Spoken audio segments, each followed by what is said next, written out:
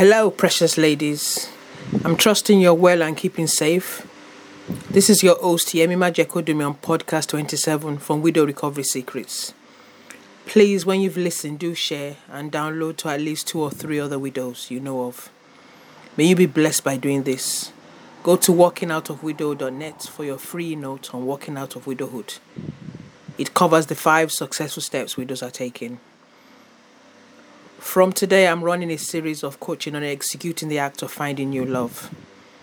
How to succeed at executing the act of finding your soulmate, part 1. The decision to find someone else to love you and you to love must be seen as a mission that can take as long as it must take. It is a decision that leads you to the greatest height of your life or tip you down to the pits. There are so many counterfeits out there. But when you find new love again, you just know. And these are the 3 I'm going to mention that would indicate that the person is the one. Number 1, every moment you spend together is meaningful. Number 2, you feel contented and very joyous when with the other. And when absent, you carry an air of optimism around with you. It allows you to dream and hope again. Number 3, you align in fundamental ethics, values, and beliefs. You both must know what your purpose is in terms of serving your world. Be aware in any perfect gift God gives us, you must guard and protect it. Also continue to openly talk about things that can make you misaligned, and so on and so forth. Both voices should be heard equally, even if you do not agree. You should still listen, and you're free to beg to differ. So how do you execute finding love? This is assuming you have prepared yourself and you're clear in written form what you want in new love, and thirdly, you've got some spiritual guidance from God. The day you decide to execute finding new love would also require from you a decision of what vehicle to deploy.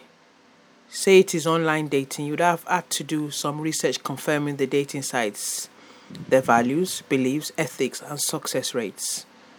This will determine in many ways the individuals drawn to the site. Check it comes under the onlineassociation.org.uk, which abbreviates as ODA. In other countries, there must be a similar governing body, but this is for the UK. You would now need to summon all the courage you can draw from within to access a site and register. You might attempt and keep withdrawing on to use positive self-talk to execute the 4th stage. 3 factors you need at execution. 1 are having a clear and precise picture, outline of who you'd like to meet. B, absolute courage and focus to access the site of choice. C, resistance to the extreme villain within, which is fear. If you're at this stage, I encourage you to step forward and propel yourself to resist all doubts and fears. The best results we achieve are ones we obtain by doing or executing something we've never attempted before in our lives.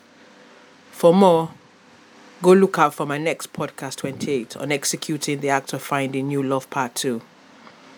For our monthly coaching webinar on avoiding the landmines of dating, to join my Facebook group and much more, go to linktree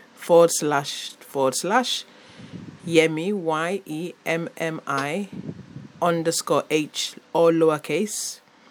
And for a discovery call, contact me on 078 33 837 895.